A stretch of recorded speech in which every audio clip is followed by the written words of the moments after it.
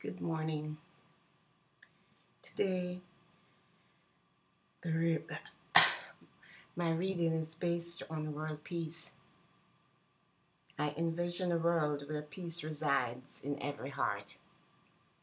Amid turbulent world affairs, the goal of world peace can feel lost, as if peace were as fleeting as a feather caught in a mighty windburst. I recognize, however, that despite appearances, this is not the truth. In reality, there is only one power and one presence in the universe, God. When I rest in the awareness of this truth, I remember that with spirit, global peace is possible.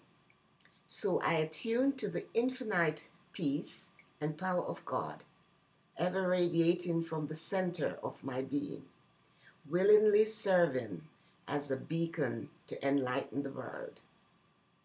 With steadfast faith, I stand for oneness, love, and harmony. As I do so, I inspire others to do the same. Together in spirit, I join with all people to bring perfect peace to this world.